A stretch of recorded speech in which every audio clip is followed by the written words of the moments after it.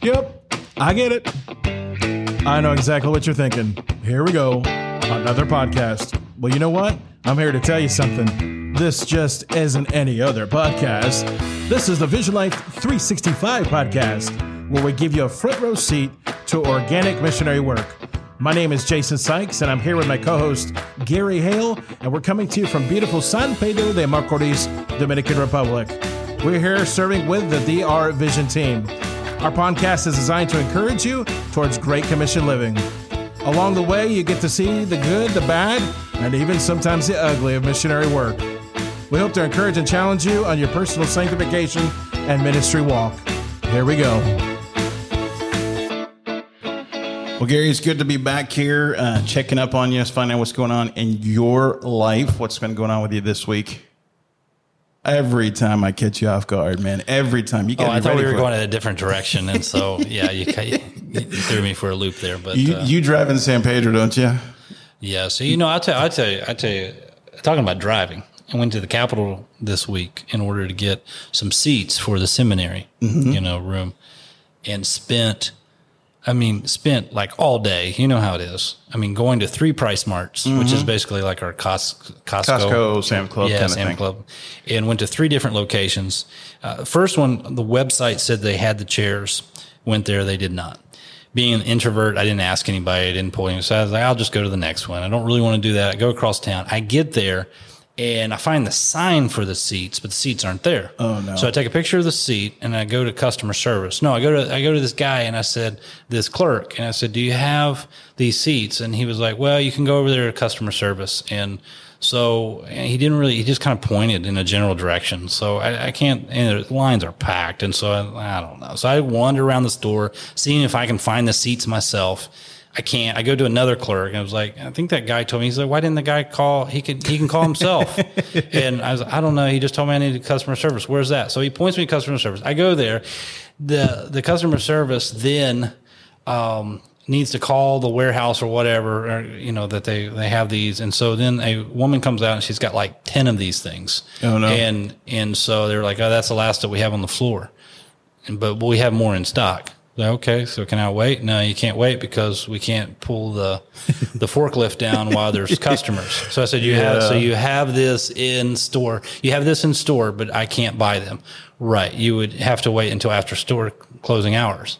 I said, okay, so I can buy them, wait until store closing hours, and then you'll get them down and give them to me. No, you'll wait until after store closing hours, and then we'll tell you that you can come back tomorrow and get them. Oh, my word. I said, no, you got to be kidding me. And so, yeah, so the lady who bought like the 10 or whatever that they had, they come out and they pull them out and they let me sit in it. And so I'm like, yep, that's what I want, but I can't get. And so she puts it back up. She wheels it out. She's gone. And they're like, you can stand around until, so this is like 6 or 7 o'clock. And she's saying, wait until after 9 to then be told that I can come back tomorrow to. Thank you so much. And so now I got to find another Price Mart. So, I make the wrong turn and, anyway, I finally got to the 3rd Price Mart and they had them. And it was like, there was just elation inside, after all day and you're giving up. The old baseball analogy, 3 strikes and you're finally out. Right. And so I was all in, man, all in. I'd spent all day looking for these things. And so finally I found them. And so that was like, you know me, I'm not an extrovert guy. I'm not a shout hallelujah, but certainly on the inside, I was pretty pumped. And so, well, speaking of pumped, I'm pretty pumped as well. I think probably since, I had Carlos over my house about a week ago or so. Yeah, I think it was about a week ago. And we talked about seminary, decided we were launching on June 1st. Yeah. And I think probably since that time, I put a good 50, 60 hours into prep work to get everything ready to go. But things are starting to fall into place, though. Yep. I'm seven lessons into the 12 full lessons that we're going to do, the 12 weeks we're going to do. So I'm pretty pumped about that. I'd like to, if I've got time, do kind of like a little follow along, not read along with me kind of thing, but just a little preemptive audio that they can listen to get them prepped and thinking in that direction before we get to the class. And then, PowerPoint presentations, that kind of stuff to kind of wrap it up. But I'm pretty pumped. Very pumped. We're pretty excited about that. I mean, we had a church that kind of leaned into this project to help us get our a room set up. And so, so that we just have the good dynamics. So we've got a new video projector, a camera. Yep. You've mentioned that in the future, whether or not it's this summer, but in the future, we want to be able to record these so that other people in other countries stream or record for people in Venezuela and across the Caribbean. Cuba, you name it. Yeah, I've been thinking about that a lot too, even just as far as if we kind of roll this thing out kind of step by step. Yeah. And I've already been meeting with, I talked to Carlos Cruz yesterday about testing and all that so we can get that stuff online, because I'd like that stuff centralized so that we can point people to the website and let them do their testing and everything, have a web page for all that, and they can just kind of.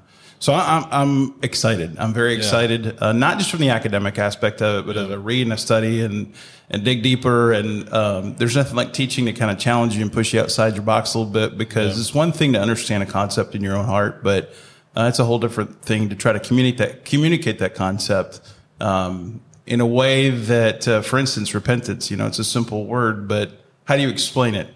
Right. How do you explain it in a way that is what's the word? Faithful to the translation of the word, but not taking it to too far of a level where it's a work. And you get what I'm saying? Yeah, sure.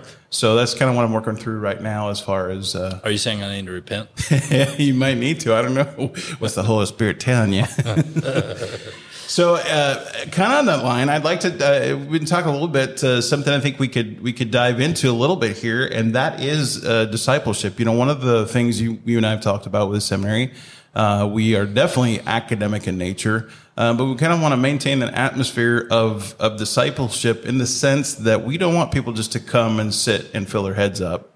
We want them to take what they're learning. We want to take and have them apply it. In fact, in the end of a lot of the lessons that I'm preparing, it's a last conclusion challenge. Okay, based on what you've learned this week, how does that change what you do this coming week? Mm-hmm. And so let's just talk a little bit about discipleship. Yeah. So how would you define it? Because that's a word that I'm hearing everyone, about 20 years ago, you didn't hear it as much in our circles, at least. Now everyone's talking about discipleship, and it means a lot of different myriad of things, right? I've talked to people that, and actually read some books recently, dug into some stuff.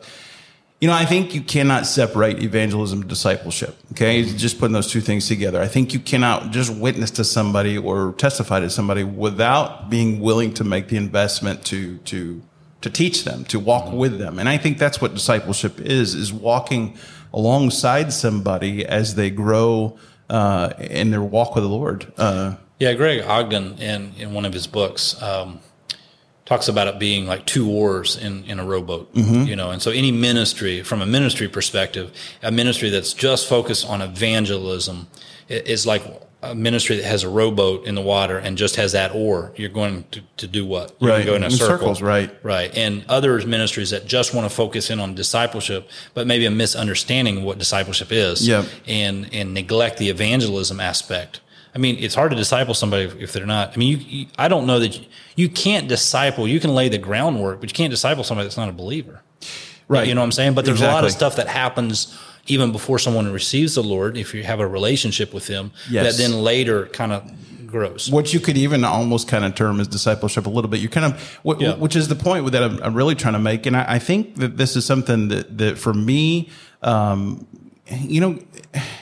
I saw, and I want to be real careful that I'm not critical here, because I think this is a tendency for everyone everywhere. But I saw the gospel being a program in the American church. I really saw that in a big way. It's kind of like we're going to have visitation. The visitation is on Saturday between the hours of 10 and 12, and we're going to go out and we're going to knock doors. We're going to talk to people during this time.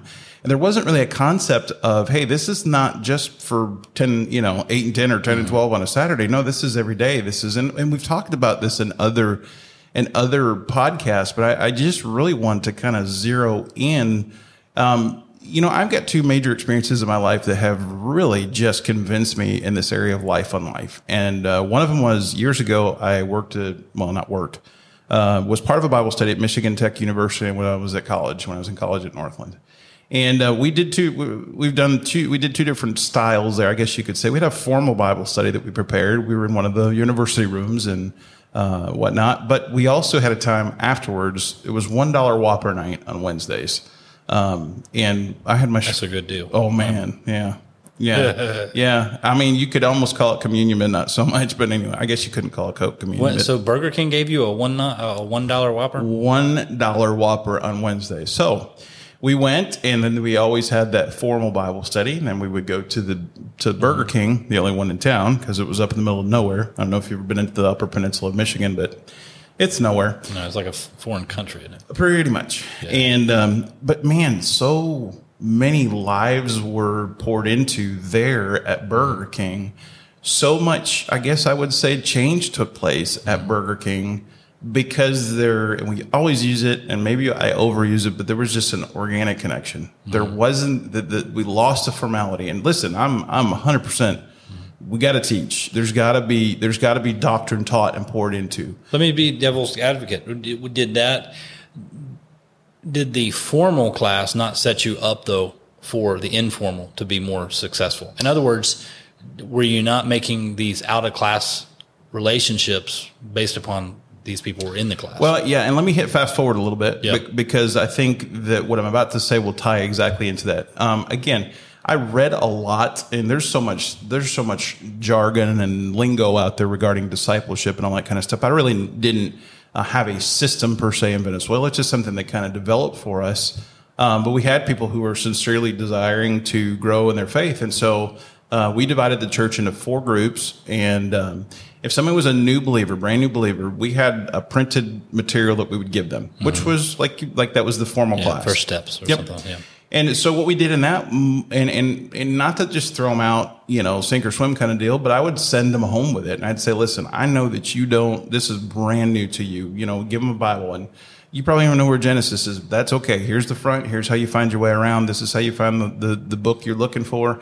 Start working on this week. And I don't care if you get 2 questions done. It's okay. Work on those. Let's get back together next week, and we'll talk about where we went and see what you learned in that. I did that for a reason. The Bible says, as newborn babes desire the sincere milk of the word. Man, that pretty much qualified right out of the gate whether or not they wanted to even try. Man, I'll say at least 50%. Pastor, I'm really busy. I don't have time for that. We're probably the same people that also didn't want to show up to discipleship too, when there was discipleship available as far as the one-on-one side. And so we did kind of a 2-tier. And the 2-tier was that we would, or maybe even call it 3-tier. I sent them home formally with something to go over. We'd work through the doctrine on that. But then we'd have every Sunday, we divided the church into 4 groups. Now, you can't do this with a real big church, but you could divide it amongst some of your leaders. We would have 25% of the church over every Sunday. And because of the situation in Venezuela, we'd have a meal. We had a time where we sat down and ate, opened our hearts up. And during that time, we saw some tremendous growth out of a lot of people. Now, like we just talked about, like you just said, there was a time where these same people were at home digging on their own because they would come to discipleship with 3 or 4 or 5 questions that they would throw out there, and we would deal with the question together in the group. And, sometimes we couldn't answer every question. Sometimes we weren't sure. Sometimes I have to say, hey, give me a week. And I learned the value of transparency. I learned the value of showing that we need grace too, because we're still in the process of growing. And so going back to your question, yeah, that was kind of the whole inclusive kind of, you have the formal, you have the informal. I really don't think you can do one without the other. I think there's got to be some motivation on their part to dig.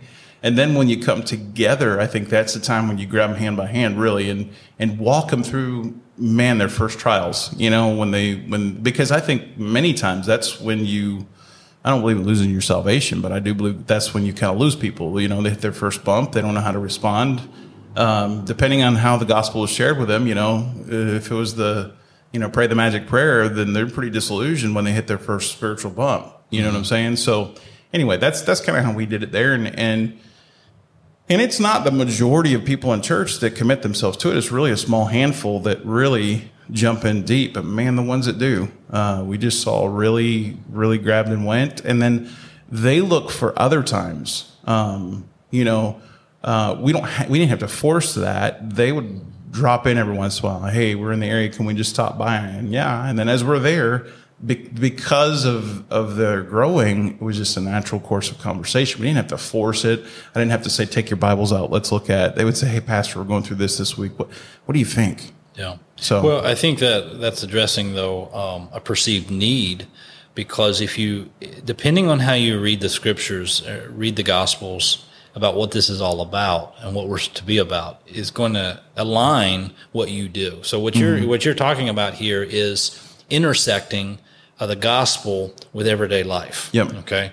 And so you feel that it's important that you help equip them to be able to feed themselves, be able to discern how the Holy Spirit is speaking to them in their life through the Word of God, and how it intersects with their life, and help them, especially in those early days, to walk with the Lord. Sure. Okay. But I would say that there's a lot of churches that all sounds nice. That's just a lot of work. And quite frankly, we don't have time for that. You know what I'm saying? I mean, that's the mentality of a lot of churches in the United States. Good churches, people that believe good doctrine, and very scary. It is scary, but the whole idea is, it's just an evangelism focus without the follow through and the discipleship and equipping them to then become evangelists themselves in their own way, in their own context. The gospel. I know you know this. I know you feel this, but there's a solemn responsibility though that we have. When you go through the Great Commission, Matthew 28, 19, and 20 is traditionally called. There's a passage of Mark as well, but we traditionally look at Matthew 28, 19, and 20 as being the Great Commission. And there's several parts of that are super important. First of all, we're commanded to go, and then. Well, really, if and you know this, I'm not trying to point it out, but it's really the participle as you are going. Yes. So it's assumed that you are going in Matthew 28. Right. And so the emphasis there, and I'm trying to pull it up so I can talk, but here's what's interesting too, and I'm sure you've seen this, but in the King James,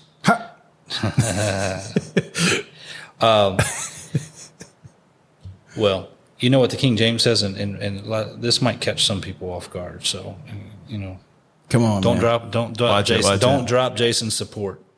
Go ye therefore and teach all nations. Mm-hmm. Okay, but the word in the Greek is discipleship. Yes, disciples. Yes. So in the King James it reads, "Go ye therefore and teach all nations." But now the New King James, for instance, translates it disciples. Go therefore and make disciples of all nations. Mm-hmm. So for several hundred years, what is that? Matthew 2, Matthew something, Matthew. Yeah. That's the one. And so it's really an apprentice. Mm-hmm. Okay, so we're supposed. The Great Commission is to go out and make these followers, people who are like apprentices of Jesus. Okay, now. If you take that for 300-400 years of just teach, then you're going to do your ministry. You could do your ministry just one way. Mm-hmm. And you could think that discipleship, you wouldn't even think of discipleship, you're thinking teaching. And so that's where the pulpit ministry has been traditionally so important. And it is biblical. Sure. But I would say you cannot fully disciple from the pulpit.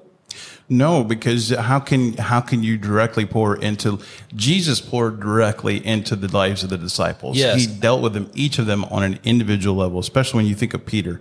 When Peter messed up, if you really go back to the John passage when he deals with Peter and the standing by the coal fire, if you do just a word search on coal fire, you'll find the only two times that Peter stands in front of a coal fire is, first of all, when he denied, and then second of all, when he's confronted by Jesus, do you love me? Mm-hmm. And it's very interesting in that because, it's kind of like a deja vu moment for Peter. And yet Jesus basically shares with him in that moment that God's going to use him in a tremendous way, that he's not, washed up. He's not outside, but Jesus poured into his disciples non-stop. Yeah. So you have Jesus teaching multitudes, teaching groups of followers. That's very clear in the gospel, that he's in a teaching context, whether that be he's standing on a boat and everybody's gathered around on the hillside and he's speaking, or whether he's in a religious, the temple or the synagogue, and there is teaching that is going on by Jesus Christ. relaying the scriptures and how he fits it and how he completes it. Okay. But then it doesn't stop there. Right. There's these conversations on the way. There are helping him when he's ministering to people. There are little tasks that he rolls out to his followers, and increasingly they get harder in their responsibility, what they're to do. But even in the feeding of the 5,000 on the hillside, he asks them to have a part in that. Right. And he's doing the main thing, but they have a part in that. What are they doing? They're learning. Yep. And so what I would say, like even going back to when you mentioned about the Saturday, 10 a.m. to 12 p.m., soul winning, visitation, is sometimes the greatest effect is of those type of things is not necessarily what you think. It's really the process that you're taking people out just so they can get out of their shell, just so they realize, hey, I'm standing up for the gospel, right, that I'm going out there. And you might not have anybody, the pressure, the win there may not be, and I gotta, yes, you want people to genuinely receive the Lord. Yeah. But if nobody receives it, but somebody gets encouraged about, man, it feels good going out there and just witnessing and all that. And so sometimes events accomplish different things than what we think. Yeah. You know what I'm saying? It's part of the process. Yeah. Well, the Bible's clear to be bold about our faith. Absolutely. Yeah. But I think one of the things in the lessons I'm putting together is the two missing elements in the modern gospel. One of them is the Holy Spirit. The other one is repentance. Yeah. And those are two huge issues, because if you preach an easy believism gospel that doesn't have repentance in it, then it's kind of like, go through the drive-through and get all your prizes, but there's never any, when you go to Book of James, man, that's got to bewilder somebody when they get to James if they've been sold a false gospel of just everything's going to be happy-go-lucky and you've just won the spiritual lottery. There's a matter of humbling yourself and surrendering to God's absolute authority in your life. Man, this is really serious, but here's the thing. This week, I stopped off at a new little grocery store. Yeah. And I found a big bag of Cracker Jacks. Now you're like, where are you going with this? But you know what's inside of the Cracker Jack? That's tattoos. No, little toys. And so when you said that about, going through the drive-thru and getting your little toy, you thought Cracker Jacks. I thought Cracker Jacks. And I was like, man, I ate that whole bag that day. The whole bag. Wow. Was it good? Was it a little bag or a big bag?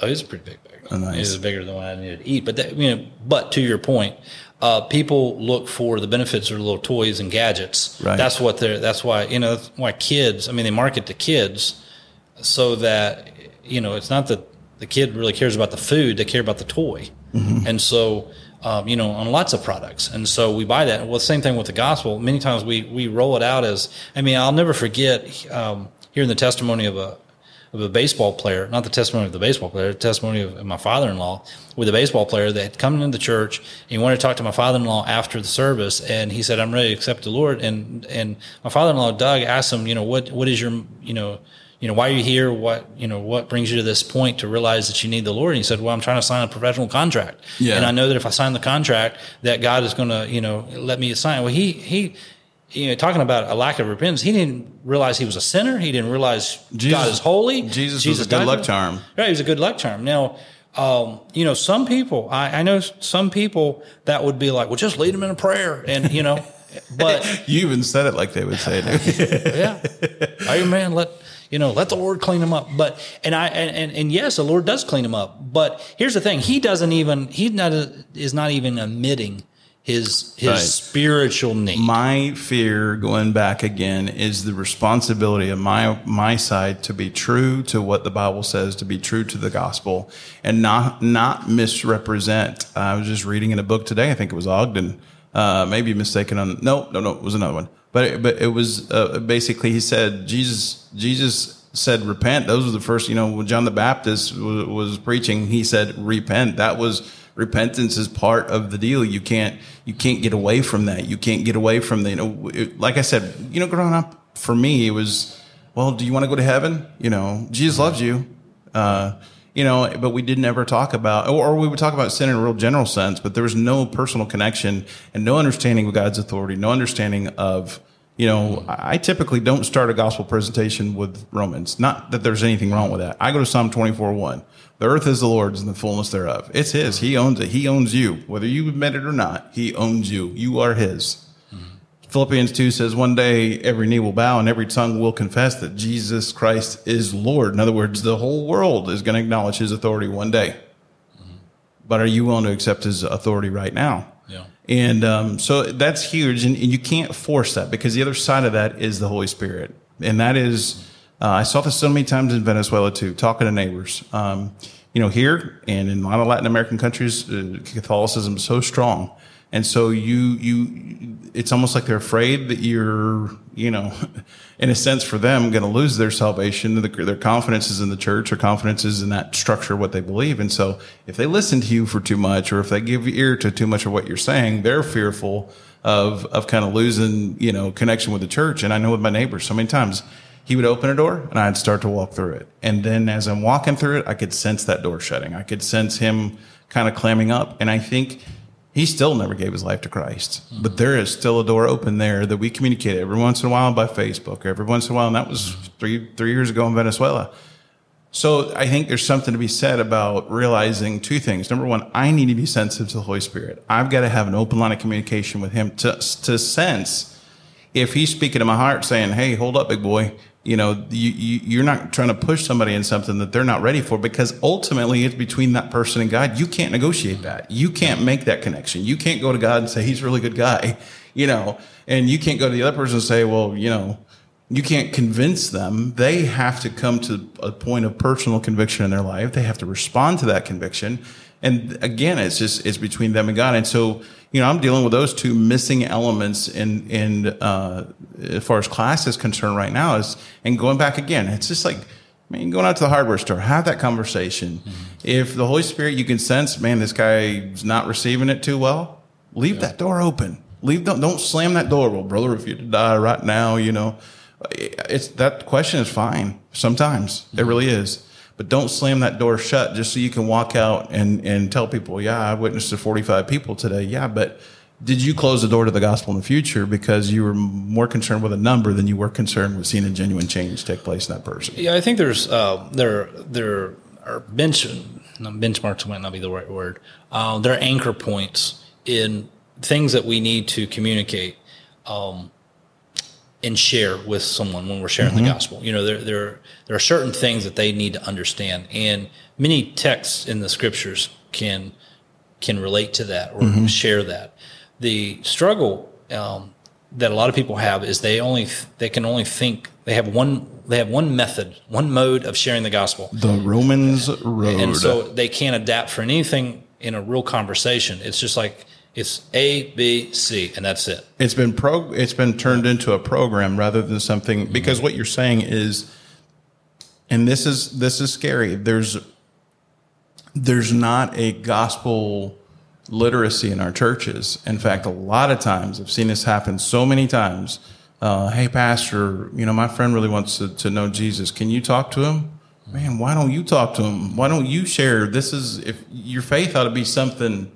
In the lessons, again, that I'm preparing, I say in the lesson, if this is God's most important message that he's given us, and we have that responsibility, that stewardship of his message, if he didn't just rapture us the moment we got saved, he's left us here for a reason, and that reason is to share and carry his message. And we got a pretty strong accountability and a pretty strong responsibility with that. But our philosophy of church and our philosophy of those things is wrong, because we viewed the church as being the place of bringing unbelievers for them to get saved, rather than the church equipping the saints to go out and do the work of the gospel. And so it's not really the pastor's job, although he should be just as active with the Great Commission as anybody else. Yeah. It's not his job to bring everybody into him and then the pastor witnesses to everybody. No, it's everybody's job in the church to do the work of the Great Commission. And then they come on Sunday or whatever day of the week that you choose, and they're, Spanish capacitado. They're prepared to go again and do that work of the gospel and share and share Christ, but he should be their life. Right. And so, the thing that would be very shocking for a lot of pastors is if they did a survey. Mm-hmm. Okay. And I've done this before, like in one of our classes. If you want to shock yourself, give a survey that asks questions like, explain the elements of the gospel, or explain the gospel. And you start getting I can almost guarantee you that in many churches, you would have like 10, 15 different answers. And when you start reading these, the way people put it, then you have to ask yourself, is this some people are going to express it a little bit differently, but then some person mentions repentance, one person doesn't mention repentance. They can't both be right. Right. So you got to make a decision. One person really understands, one person doesn't. And so you're going to find that there are so many different answers on what is the gospel. That was the question. How do you share the gospel? What does a sinner need to know? What does a sinner need to, and I put do in quotes because, it's by grace through faith. Sure. But how does he need to respond might be the better word. What does a sinner need to respond? And if you start listening to these questions in a typical church, you're going to be all over the map. And that's going to show you, now that's going to be scary to receive that feedback. But then it shows you, wow, we need to really solidify what people understand about the gospel. Right. Even to things like repentance, because do you need to repent of 20% of your sins? Do you need to repent of 70% of your sins? Yeah. And there's tension points there. When you bring up repentance, like in Appalachia, you've got, which, I can say because I'm from West Virginia, not my home church, but in West Virginia, in a lot of the country churches, there's this idea that repentance means you got to pray through. Well, they would say pray through. You go at the altar, you got to be weeping over your sins.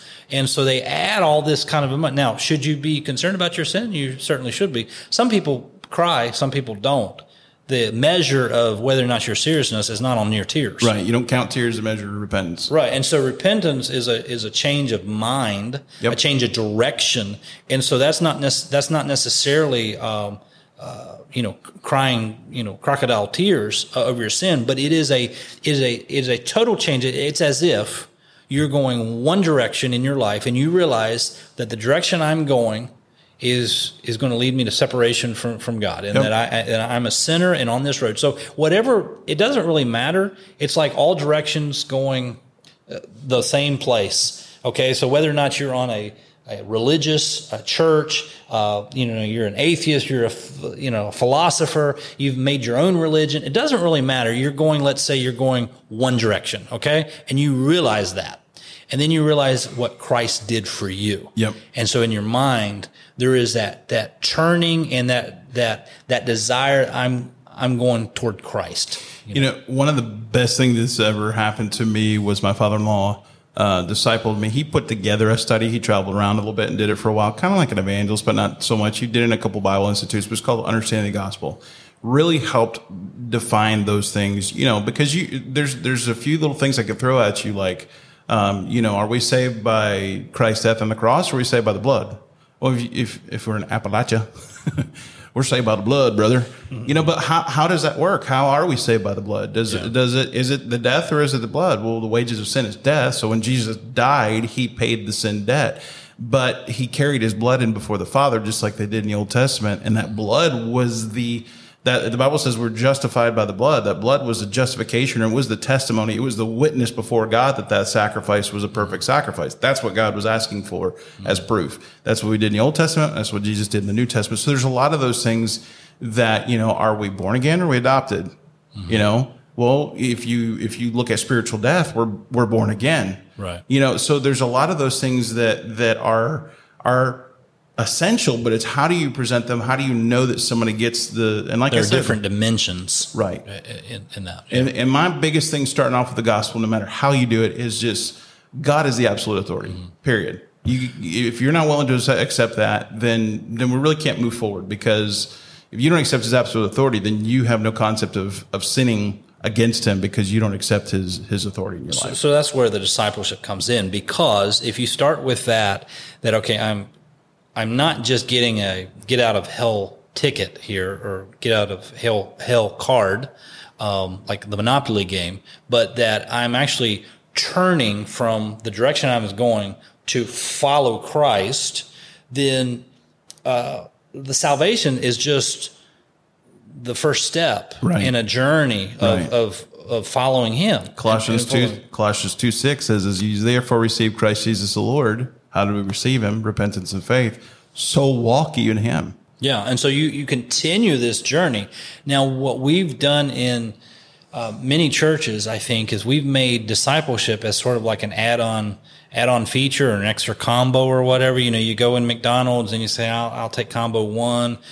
Do you want to medium size that, large size it, super size it, and isn't it crazy? The restaurants here, the drinks are so small compared to back home. I go back home, I get a medium. It's like this. It's like super grande here. Comes with wheels. Right. Yeah. I mean, they're so large back home in the States. But here's the thing. We look at, it's like, okay, you can get saved, but you don't have to be discipled. Right. You don't need to follow Christ. You get this, just say the prayer and be done. And we've really tiered it where I don't think the gospel tiers it.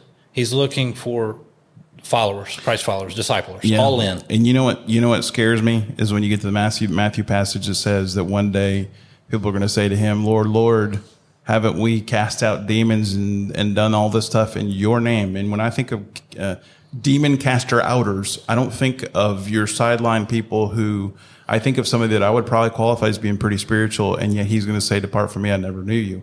In other words, they had a perception of spirituality, but there wasn't a relationship there. And so that's a huge whole other podcast, because we can talk about, being a Christian different than being a disciple. Oh, I thought the demon caster outers. I was thinking how that could be too. How that fit on your name badge. Nice. Demon caster outer. Thanks for calling. What It's like Ghostbusters only. What would the hold music be for something like that? So, just kind of coming around here to the end, we'll wrap this up in the next few minutes, but it's just, there's such a dynamic to pouring into lives. And I think too, that there's something that helps people see grace in our lives when we go through difficulty and they come to us and they say, pray for me, I'm going through such and such. And you go, you know what? It's okay, because I'm going through the same thing. So if you'll pray for me, I'll pray for you. And they see God's grace in your life on an active basis, in a real way, in a real life situation. I think we saw people change through that vulnerability, not because we were perfect, but actually because we struggled just like they did. And they realized that, and they thought, wow, this is real. This is real life. This is not just something we do on Sunday, but this guy's living it and he struggles too. And so when maybe they had an emotionally bad day, or maybe they didn't get along with their spouse, or maybe they didn't respond to a situation correctly at work. Well, you know what? Guess what? The guy who's walking with me in this process, he's been in this a lot longer than I have, but he still struggles too. But he's plugging on, and I've seen how God is faithful in his life. And so I can see that he's faithful to me too. Yeah. So. Well, I mean, going back to what you mentioned before about Matthew 28, all authority has been given to me. In heaven and on earth. So Jesus has the authority. And so he commissions us to go out and make disciples. How do we do that? We baptize them, but then we also teach them to obey whatsoever he has commanded. And so, we're teaching them, and he's working, and he says at the very end, I'm with you always. Even to the end of the earth. Even to the end of the earth, the end of the age. And so we have everything we need. Yeah. We have everything we need to help somebody in life. We have his authority, his power working in us. And if we teach our disciples, teach his disciples, how to obey him and follow him. And we're not talking like things that so often the church has gotten hung up on, like, style of pants and length of hair. We're not talking about that. We're talking about Jesus says to love your enemies. Jesus says, bless as a man thinks, you, right. How you think about a woman is important. It's not just whether or not you commit an act with her that's adultery. Exactly. It's your mind. All these things Jesus gives us. If you just studied the words of Christ, on how to live the life, how to interact with enemies, how to read the thought, you're going to be working for, till he comes, till you die. Well, and then you have you got the other aspect of sanctification, that it's not so much you working on stuff, but it's more just surrendering to the promptings of the Spirit. And I think that's a big part. It's because, and I think that's what Paul's trying to get at Galatians, is that he says, have you, and I'm paraphrasing now, but, have you received the Spirit by works? And are you going to be sanctified by works?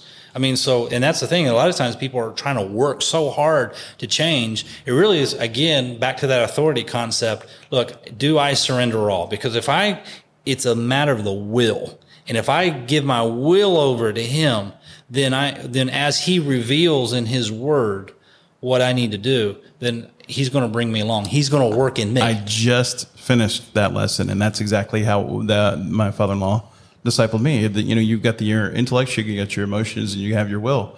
You could, let's just say your car blows up. This is an explanation he gives a lot of times. Your car blows up. Well, you can intellectually know that you need another car. That's a mental assent. I need another car. You can go to the car lot and you can check them out and you can see, you find your car, man. You even call it your car. But it ain't your car until you send on the dotted line. It is not your car until you make that decision of the will that you're committed 100% and that you put your name on that line that says for the next 5 years you're paying the payments or you're going to hand over a chunk of cash. That's when, to put it in other words, when faith becomes sight. That's when the rubber meets the road. That's when the change truly takes place, is when you say, no, I know I need to give my life to Christ. Man, I really want to, but I choose to give my, and you know what I don't want to say cool, but I've seen that play out right in front of my eyes. I'll never forget sitting in the front row of our church. A woman came forward. He shared this message, understanding the gospel. She understood it. And he was sitting there and he went through. He just says, ma'am, it's between you and him. You've got to give your life to him. Mm-hmm. And she looked at him and she said, I just can't do it. Yeah. She knew. And that's one thing I wanted, as I'm teaching, to have the confidence that you've shared what you need to share. After that, it's between them and God. Yeah. Yeah, and so I would say one other thing I would sneak in here would be there would be some accusations when people hearing this, oh, you're teaching like a lordship salvation. Well, we have to define the terms. Mm-hmm. If you mean a lordship salvation in the sense of you have to know about all these sins and decide to change those before you receive the Lord and, basically clean up your own life, then, then we're not using it in that sense. But he is our Lord and Savior, is he not? Well, and he has authority. He still has the authority. And so if we mean, look, I understand. I was going on one way that was the wrong way. And yes. I realize now that so we're coming back to this concept of repentance. And I realize now that it's only through his work and what he did for me. He is the Savior. He is the Lord. He has the authority. I'm going to give him my life, my soul. Okay. So all this is a heart attitude. It's a heart attitude. And it's a matter of the will, because it really doesn't matter. I mean, whatever he says, that's what I'm going to do. And so it's more of that disposition of the heart. Exactly. It's not a point. It's not a list of 75 things that I need to get fixed up before I come to him.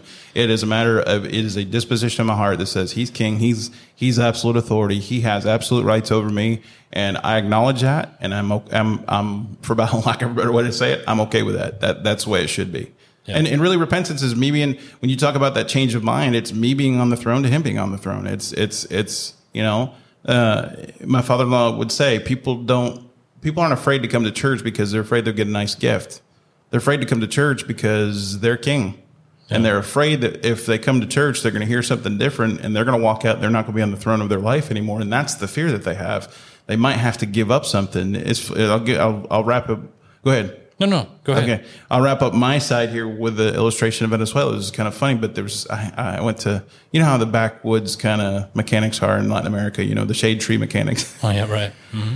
Went to a shade tree mechanic. Some of those guys are good. They're awesome, is what they are. But they take a carton, a cardboard box, and throw it out there and roll around in the grease. So I'm out there one day getting my car fixed. 78 Wagoneer. It was always in classic. The shop. Oh yeah, windows didn't work. That kind of thing. But anyway, I was always getting it fixed. And so I'm sitting there one day. This guy comes up and he says, "Hey, Gringo, what are you doing here in Venezuela? Things are kind of crazy." And I was like, "Yeah, we're missionaries and." Started a church down in this little, city about 15 minutes away. And he says, you guys evangelical or Catholic? I said, no, we're evangelical, which is the dividing line for them. And he says, I really like the evangelical church. I said, man, you are more than welcome to come worship with us. I said, we'd love to have you. Here's where the church is. And he says,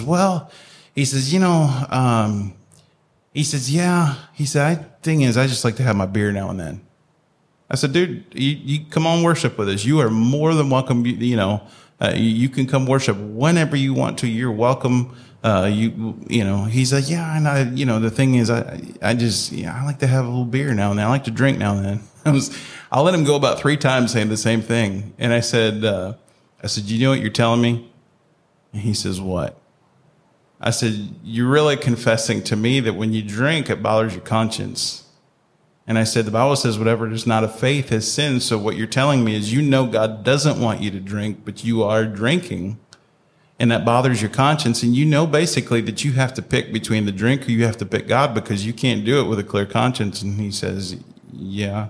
And I said, then you basically told me that beer is your God, because you'd rather serve that beer, or you rather give yourself to that beer than you would give yourself to God. And he just kind of hung his head and said, I guess you're right. And that is the issue. Is he wanted to if it was convenient, but when it came to a cost, when it came to him giving up, and he knew it bothered his conscience, and he knew I didn't have to preach a message to him. He knew he had to choose between one or the other. Yeah, for him where he was at, and you were not saying, yeah, you can't come to church unless. Oh no, I told him. I said, sir, did you notice? I said, I've never said one time anything about beer. I said, I never said any time then you can't come to our church I said, because we don't do that. It's not my job. That's between you and him. You got to answer to him, not to me. Yeah. And he kind of hung his head and walked away. And but my passion here in the seminary is, and when I talk about that discipleship atmosphere, is not only that they hear this, but they get a passion for it and they go out and do something about it. And that's really the passion behind this particular episode, is the same thing. The Great Commission is not for the pastor. It's just the pastor. It is for every one of us. Mm-hmm. And if you don't feel confident, man, dig in, start, find a way that you can simplify without losing the essence of what the gospel is, and then find a way to integrate it into normal communication. Mm-hmm. You don't have to create this confrontational moment. In fact, the gospel itself is confrontational enough. I always point them back to him. You don't have to answer to me for your beer. You got to answer to him. I'm not going to judge you. It's not my job. I got a bunch of other things I've got problems with that I know I need to work on, and I need grace in my life. So I'm not here to judge you, because you may struggle and I struggle in something different. But what I am telling you is my sin is against him. It's not against you. Mm-hmm. It's against him, and your sin's against him. Push him back to God every time. Mm-hmm. So, man, I think it's been good. You got anything you want to add to wrap up? No, I got the glossy eyes, don't I? Well, the fan is on high, so if you hear in the background, we're in this type of season now that it's getting hotter and hotter. Yes, it is. And we're enclosed in this room. Can't turn on the AC because of the background noise. So yeah. No, but I guess for our listeners, I would just, everyone's a disciple. Yep. Everyone's a disciple.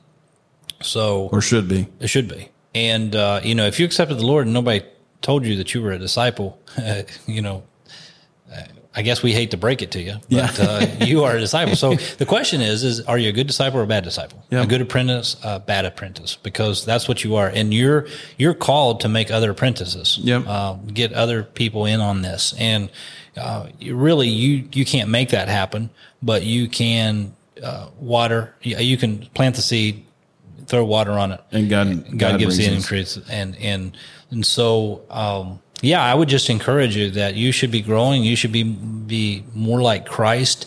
You should be